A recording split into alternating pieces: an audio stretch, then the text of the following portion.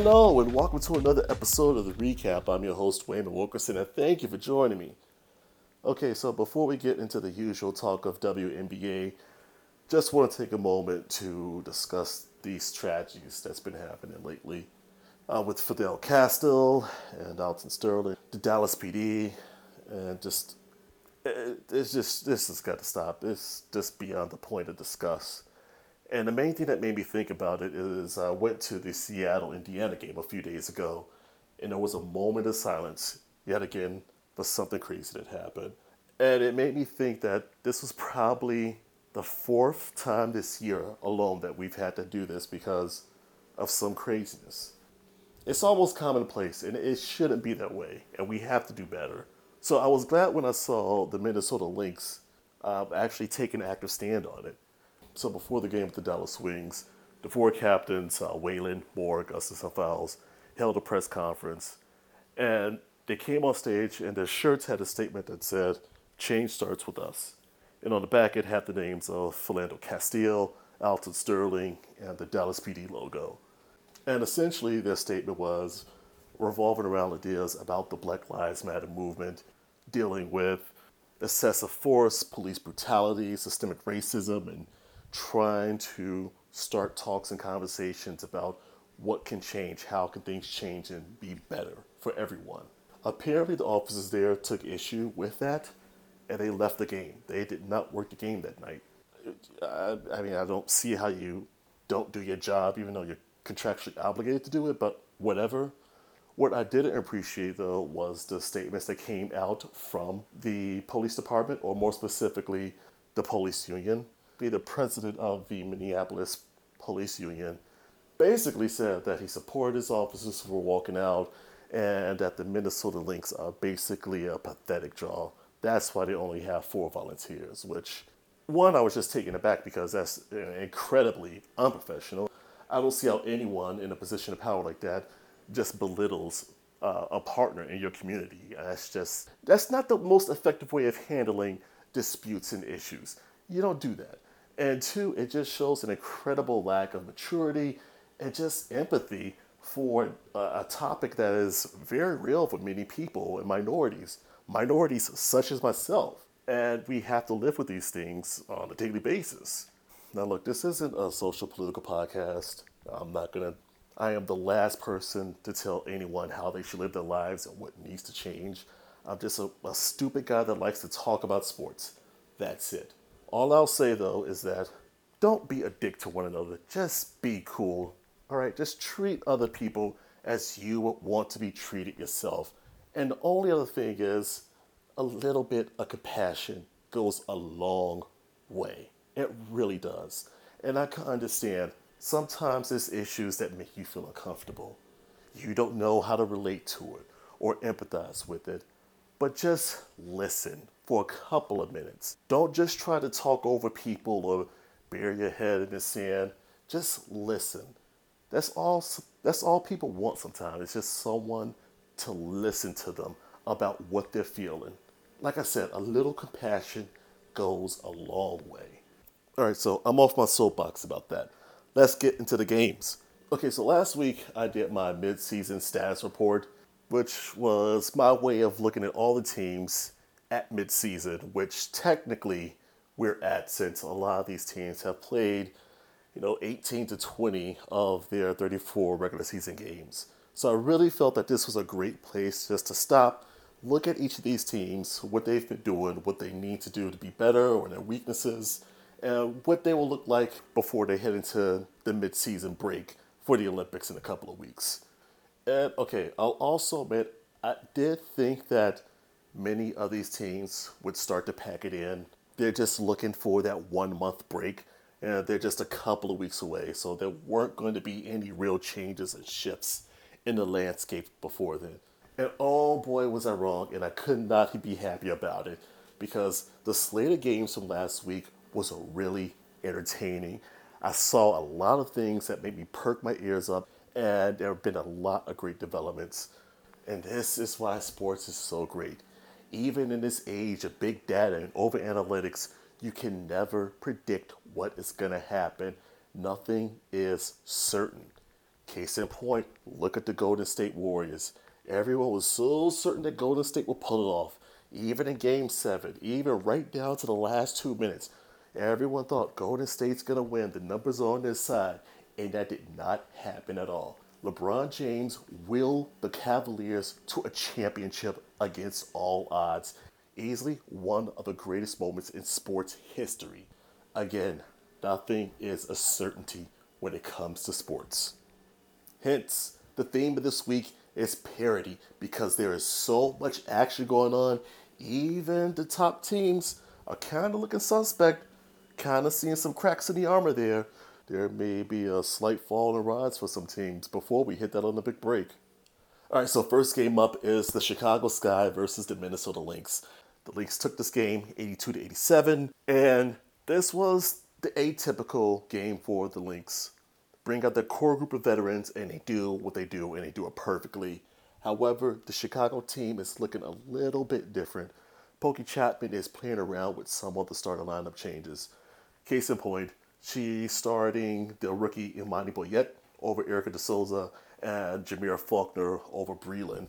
And it kind of works. I like how young and dynamic they are because with those two changes, they are a little bit quicker on offense, a little bit more physical. And I think some of that may have to do with the youth, especially with Boyette because she is a blocking machine. She is great down in the post defensively. Elena Delle Donne is still Elena Delle Donne. She's great. She's actually put up some better numbers slightly than last year when she was the MVP. And I think a lot of that has to do with what Pokey Chapman has said. Pokey has actually made it known that she wants Delle Donne taking 20-25 shots, get into the line because she is that effective at the line. She shoots 95% from the free throw line. Delle Donne showing no signs of slowing down. The game versus the Lynx, she dropped 38 points and 10 rebounds, netting a nice double-double. I will mention, though, that Courtney Vandersloot rolled her ankle early in the first, and this is an ankle she's previously had trouble with, so that's definitely something to keep an eye on going forward. But she did bounce back for that because she did play later in the half, but she really wasn't that effective. On the Lynx side of things, pretty much the whole starting bench did what they usually do in double digits, but the real star, of course, was Maya Moore. Dropped 33 points, 6 rebounds, and I'm going to talk about her more later in a different game. As for this game specifically, the Sky have basically taken on the mantle of the Chicago Bulls. Like I said before, they play hard, they play tough, but when it comes down to it, at the last second, they kind of falter or they just don't have the horsepower. And that is what happened here. Chicago still has this problem of fourth quarter meltdowns, and I don't know why. But even aside from that, I do think that Chicago does lack a certain confidence in those situations because they do tend to play with a tad bit of desperation when they're trailing in the fourth. The Sky are a good team. They definitely have the talent. They just really need to knuckle down and learn how to deal with crunch time situations. All right, so next up we have the Dallas Wings versus the Phoenix Mercury.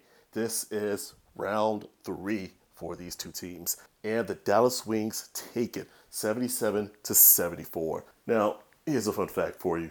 The Phoenix Mercury average 86.6 points per game. That is the most of any team in the league. That doesn't even make sense when you think about it. How can you average the most points per game and be one of the worst teams in the league? But apparently that is the case with the Mercury. I don't know if that's bad karma, a function of bad coaching, or both. Whatever the case is, and I'll be honest, I don't think it's bad coaching. Brondello is not a bad coach.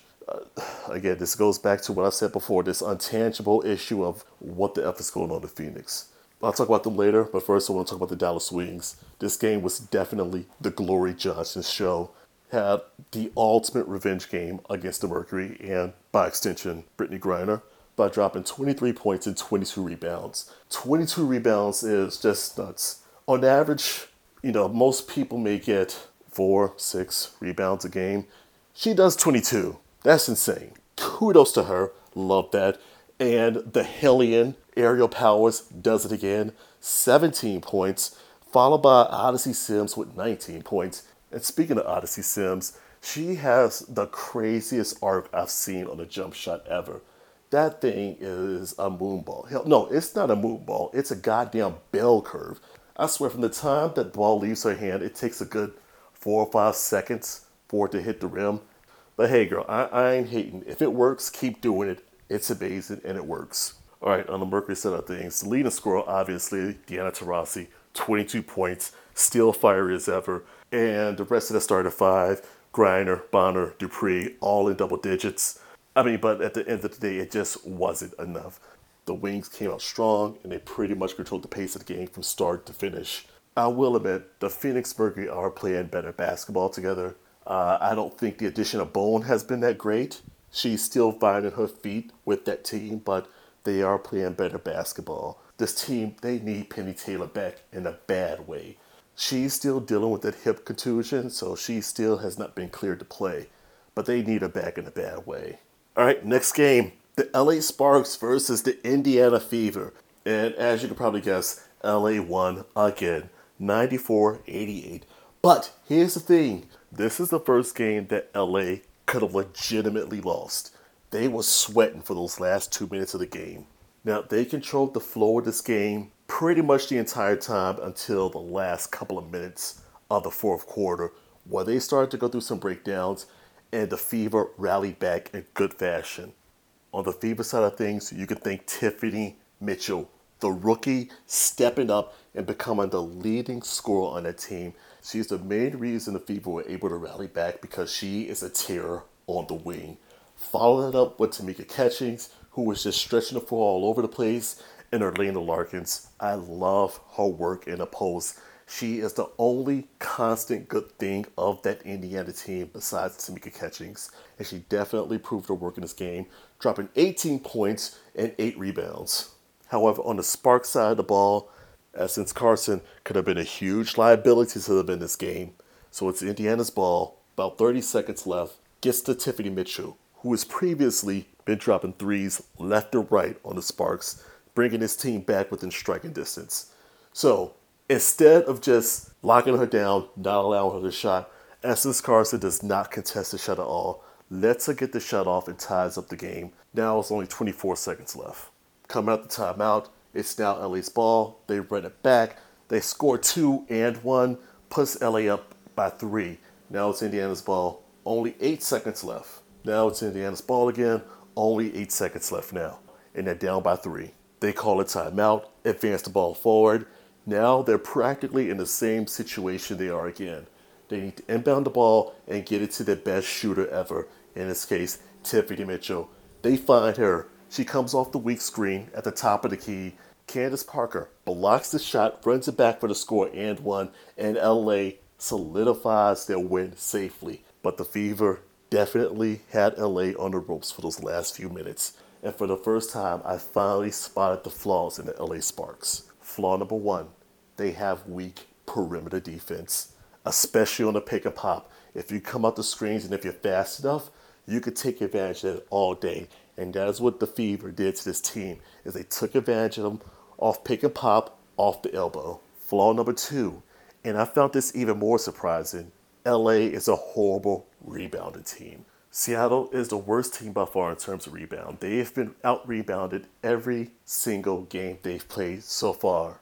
But guess who is the second worst rebounding team in the league? The LA Sparks. Now that one floored me as well because I was not expecting that. It kind of makes sense. When you're so good offensively that you don't need to make rebounds or you don't allow second chance shots, who needs rebounding? But apparently they could have used that because Elena Larkins and Kaiser made sure that they got every second chance rebound and took opportunities on that. But it is something to keep in mind, especially if sharpshooters like Christy Tolliver is having an off night. You can definitely take advantage of that by grabbing the rebounds because they don't do a good job in that particular area. And on one sad note, Nneka Ogwumike did not get her average double-double. She only put up a pedestrian 23 points, 3 rebounds, 3 assists, but whatever, who's counting? Make no mistake about it, LA is still the best team in this league, bar none, hands down. All I'm saying is, I'm starting to see the chinks in the armor. Okay, a couple more games and we'll be done. Next up, we got the Atlanta Dream versus the Dallas Wings, with the Atlanta Dream winning 95-90. What the fuck? This is not the team I have been watching all season. The team I saw play Dallas was dynamic. They were very explosive offensively, and they had some of the best defense I've seen all season. That is not the team that I've been watching all season, who have nearly put me to sleep sometimes because of how disjointed they look, because of how flat they look offensively. I do not know what kind of body snatches mess is going on here, because I was captivated watching that Dream Team from start to finish. I mean, this Dream Team came out strong, they were unified, there were zero turnovers on their part. In fact, they played defense so well they were creating turnovers. Maybe I need to rewatch the Atlanta Dream games again, because this is not the team I've seen all season. Angel McCoughtry, career night for her, gets the elusive triple-double, 27 points, 10 rebounds, 10 assists. Congratulations. That was amazing. She was such a delight to watch.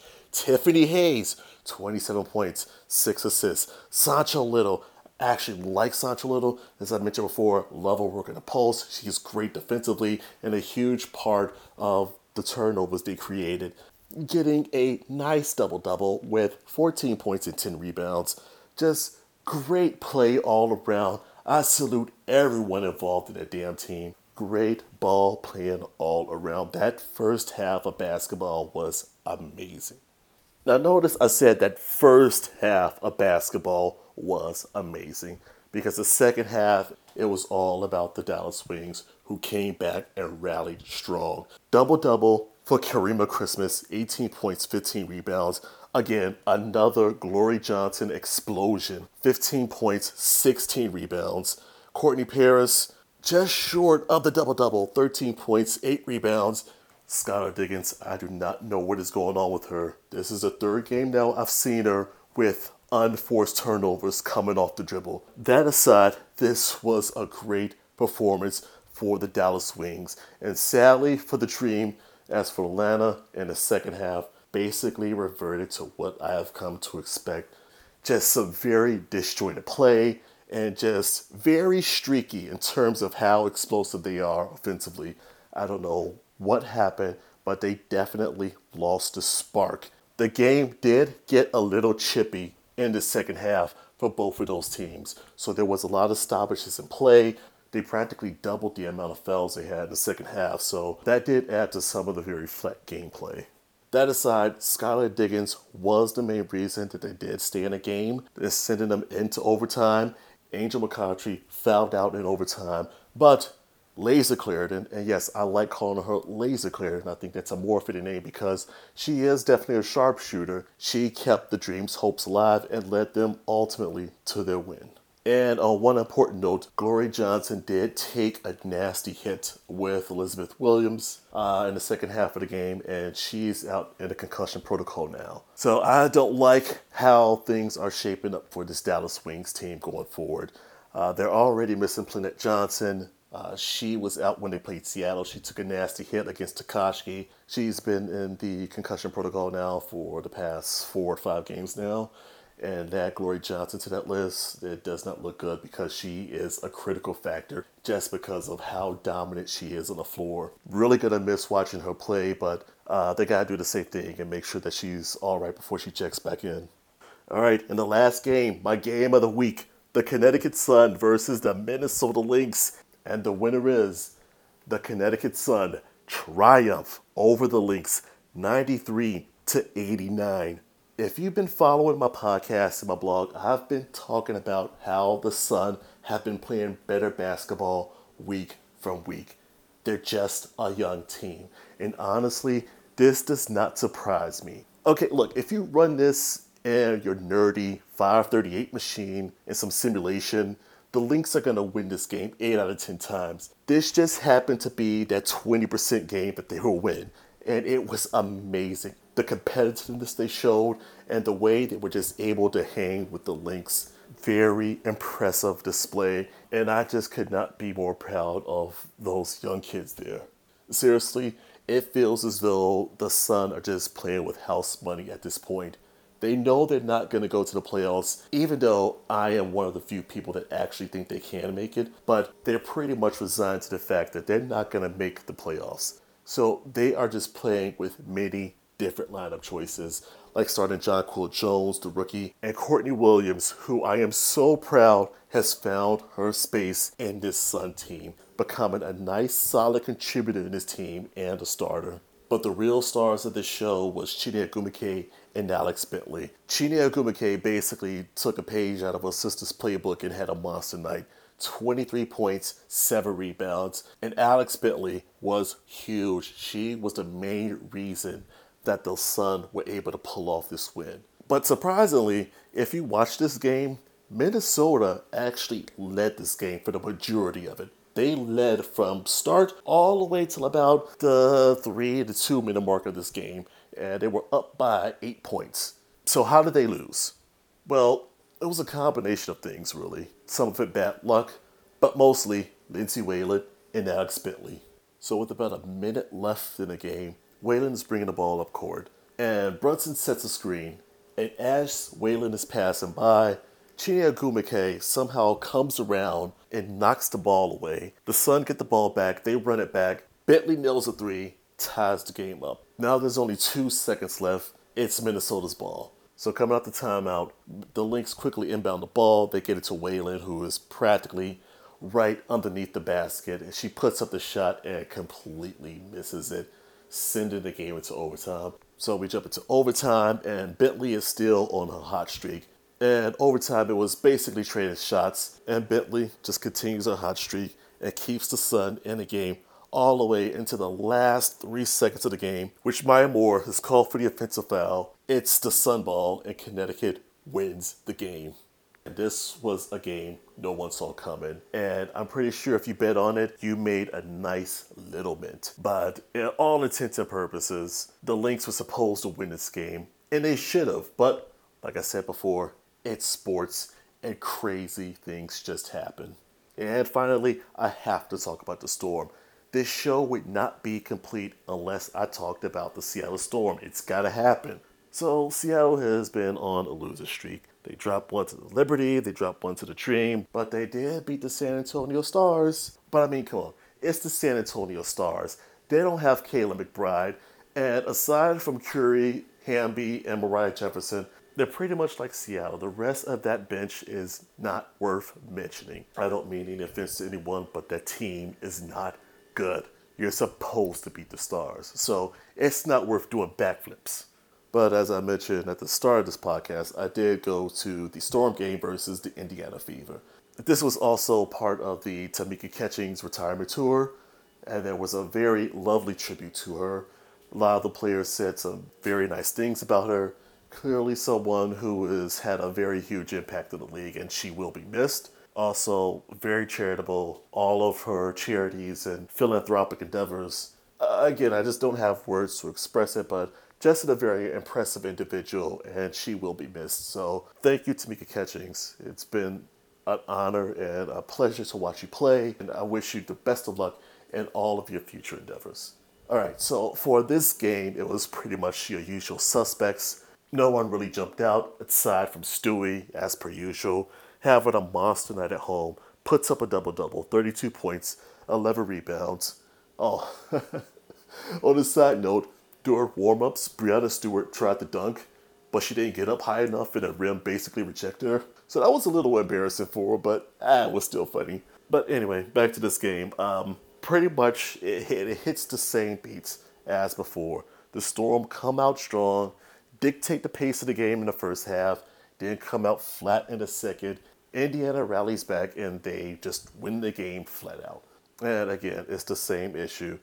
Poor production from the bench. Although Takashi did have some burn in that first half. She put up 8 points, 10 points total for the night. So she did have a little bit of burn, but overall, still just a terribly mismanaged player. Just not a good fit for this system at all, and or at least the way that they use her. Because as I said before, I do think Tak could be good in the right system if they help develop her game. But the way they use it now, it is just not to anyone's benefit. And as per usual, there is no one else on that bench worth mentioning for Seattle. I seriously do not know what they're going to do in this offseason because they're not going to make the playoffs. And this team is really going to have to ask some very hard questions going forward about what can they do to get better and build around their two franchise star players. Anyway, back to the here and now. I will be going to the game on Friday when they play the Washington Mystics. And it's also the night they'll retire Lauren Jackson's jersey. Now, I've said this before that this is my first year following the WNBA very seriously, watching these games, following players, reading up on news, etc. But I have never, ever seen Lauren Jackson play before. And I'm trying to catch up watching YouTube clips and interviews and whatnot just to get a sense of what I should anticipate going into Friday because based on some of the Seattle Storm websites I've been visiting and Facebook group and Twitter, it's going to be a huge and crazy night there. And the last thing I want to do is show up like, oh, I don't know, who the hell is Lauren Jackson? So that should be an interesting experience. And I'll talk more about that in next week's podcast. Aside from that, the Storm will play my hometown Chicago Sky a few days after that on Sunday, and I will be at the game as well. All right, so we're going to close out right now with the power rankings for Week 9. And number 1, obviously, the LA Sparks.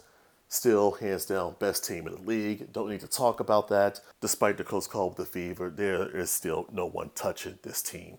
Number 2, the Minnesota Lynx. Had a bit of a rough stretch there with some losses. Again, this team is solid. They're veterans. They'll figure it out.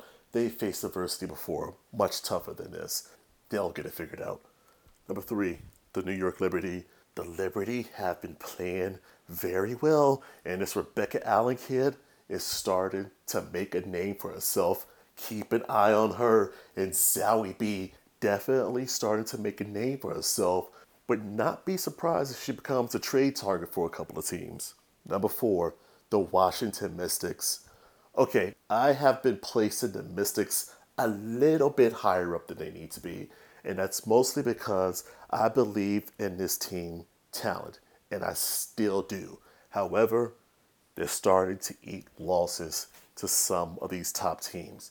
Sure, they'll beat the Sun and they'll beat the Wings every now and then. But when it comes to facing some true teams like the Atlanta Dream or the Chicago Sky and they can't close, that is going to start to worry me. If this team wants to be truly legitimate champions, they are going to have to start taking on some of these tougher teams and beating them in true fashion and not just be competitive.